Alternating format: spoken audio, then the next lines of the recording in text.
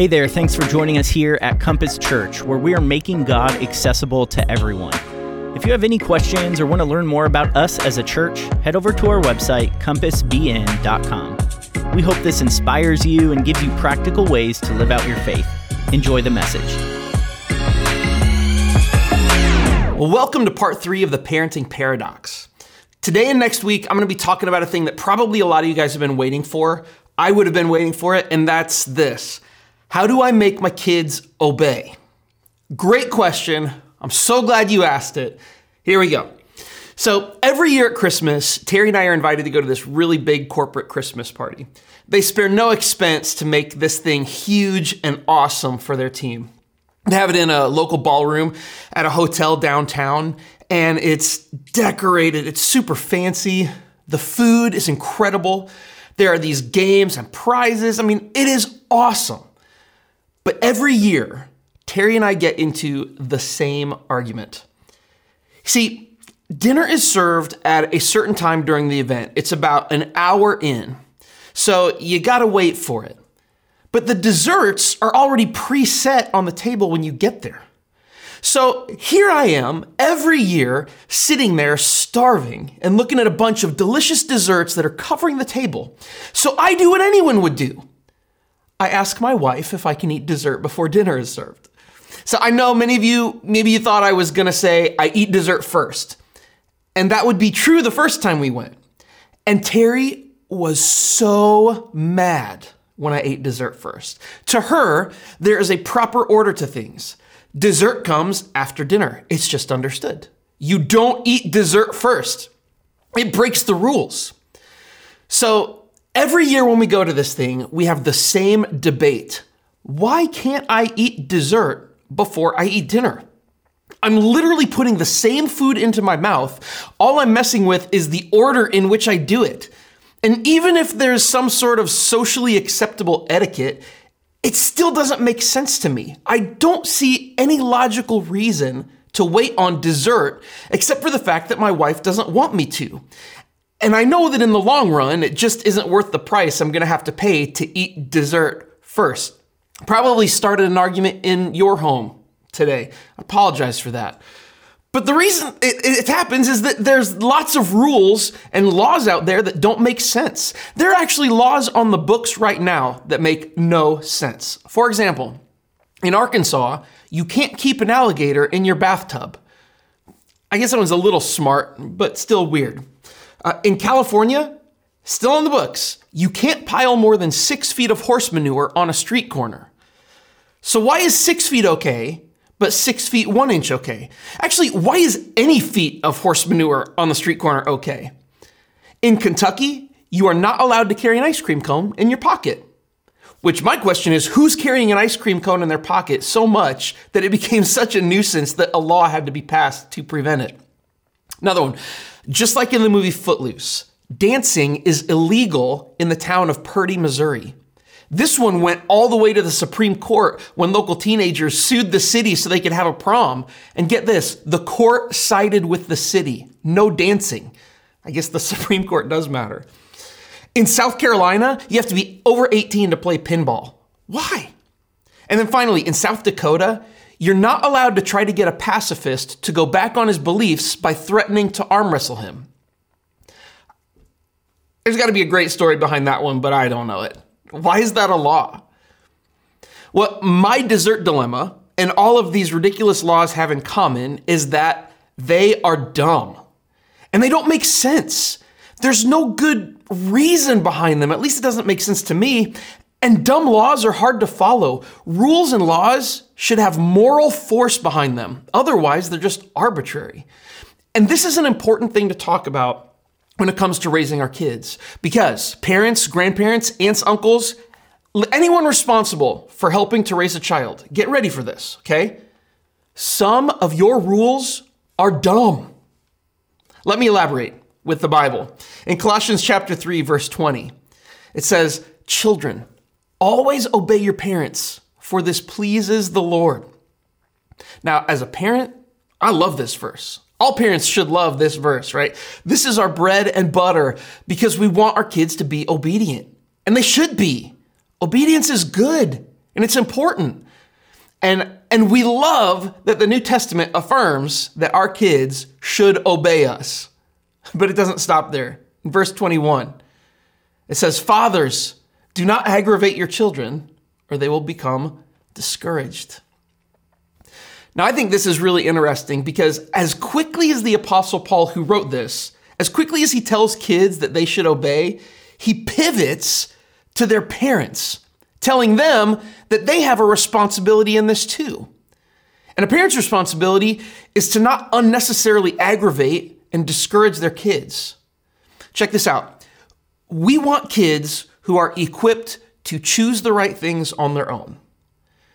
Blind obedience to arbitrary rules will not equip them to do that. Okay, let me say that again.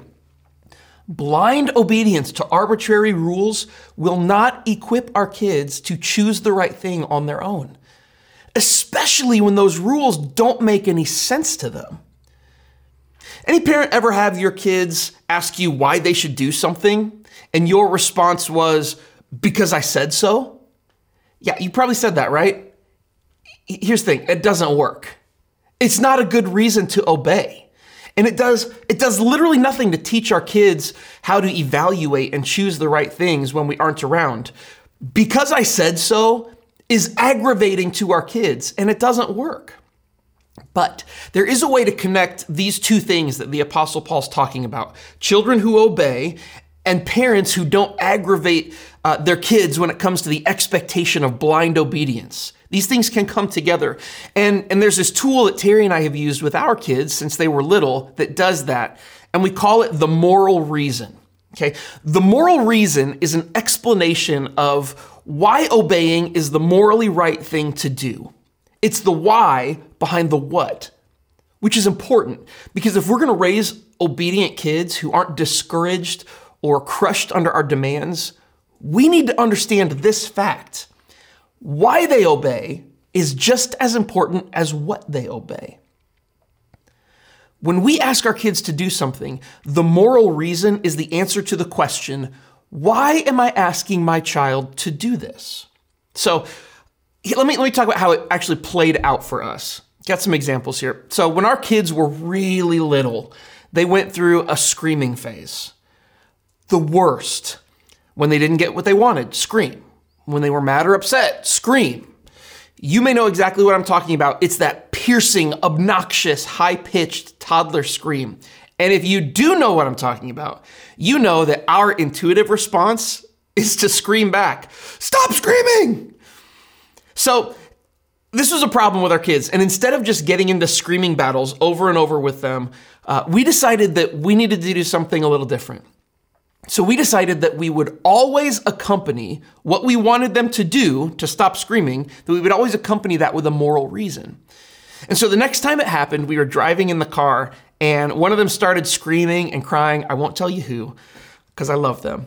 But we pulled over and this is what we did. Terry and I grabbed our ears. Please stop screaming. You're hurting my ears.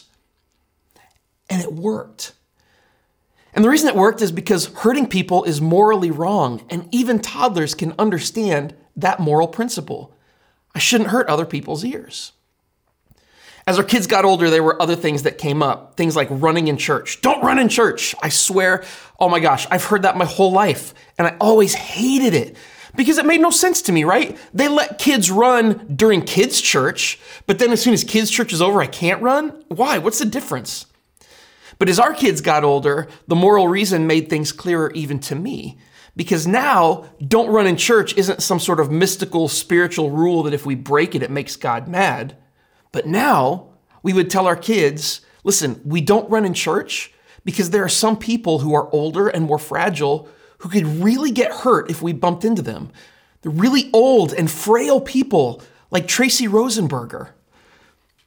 The moral reason has made it so that the church isn't just some place we arbitrarily don't run anymore, but it's made it a place now instead where we are looking out for the good of others. And that's why we don't run. We don't want to hurt somebody. The moral reason, it clarifies to our children why our rules actually really matter in a way that makes sense. And it also it clarifies our motives as parents because it exposes why we are asking for what we are asking for. Because like I said, sometimes our rules are dumb. Check this out. When our son Calvin was in middle school, we were getting ready to go to church one Sunday and he was running late. And just as background, just so you know, nobody gets bedhead like Calvin. His hair gets so wild and stands up so high and so tall that, it's a thing to behold. And since he was running late and his hair was insane, he just put on a baseball cap and came downstairs to go. Now, Terry is a rule follower. She always has been. And she grew up in church where you don't wear hats. And she said, Calvin, take that off. You can't wear a hat to church. And Calvin said, why not? And we looked at each other for a second because we didn't really have a good answer. In fact, the only really good answer was that because you just don't. We couldn't come up with a sufficient moral reason to not let him wear a hat to church. So he wore a hat to church. The moral reason has a way of clarifying to us as parents when we might be asking for things that aren't necessarily for our kids' good, but just out of our own preference or tradition. Now, at the heart of all this, we are really just trying to do what Jesus did for us. See, Jesus was raised in a Jewish religious culture that followed the law of Moses, which is what we know as the Old Testament primarily. And according to their own Jewish rabbis, the Jewish law contained 613 distinct rules that all good Jewish people were supposed to know and follow. And the religious leaders, they piled on to people with those rules. Jesus described the rules and how they were applied like this in Matthew 23, verse 4.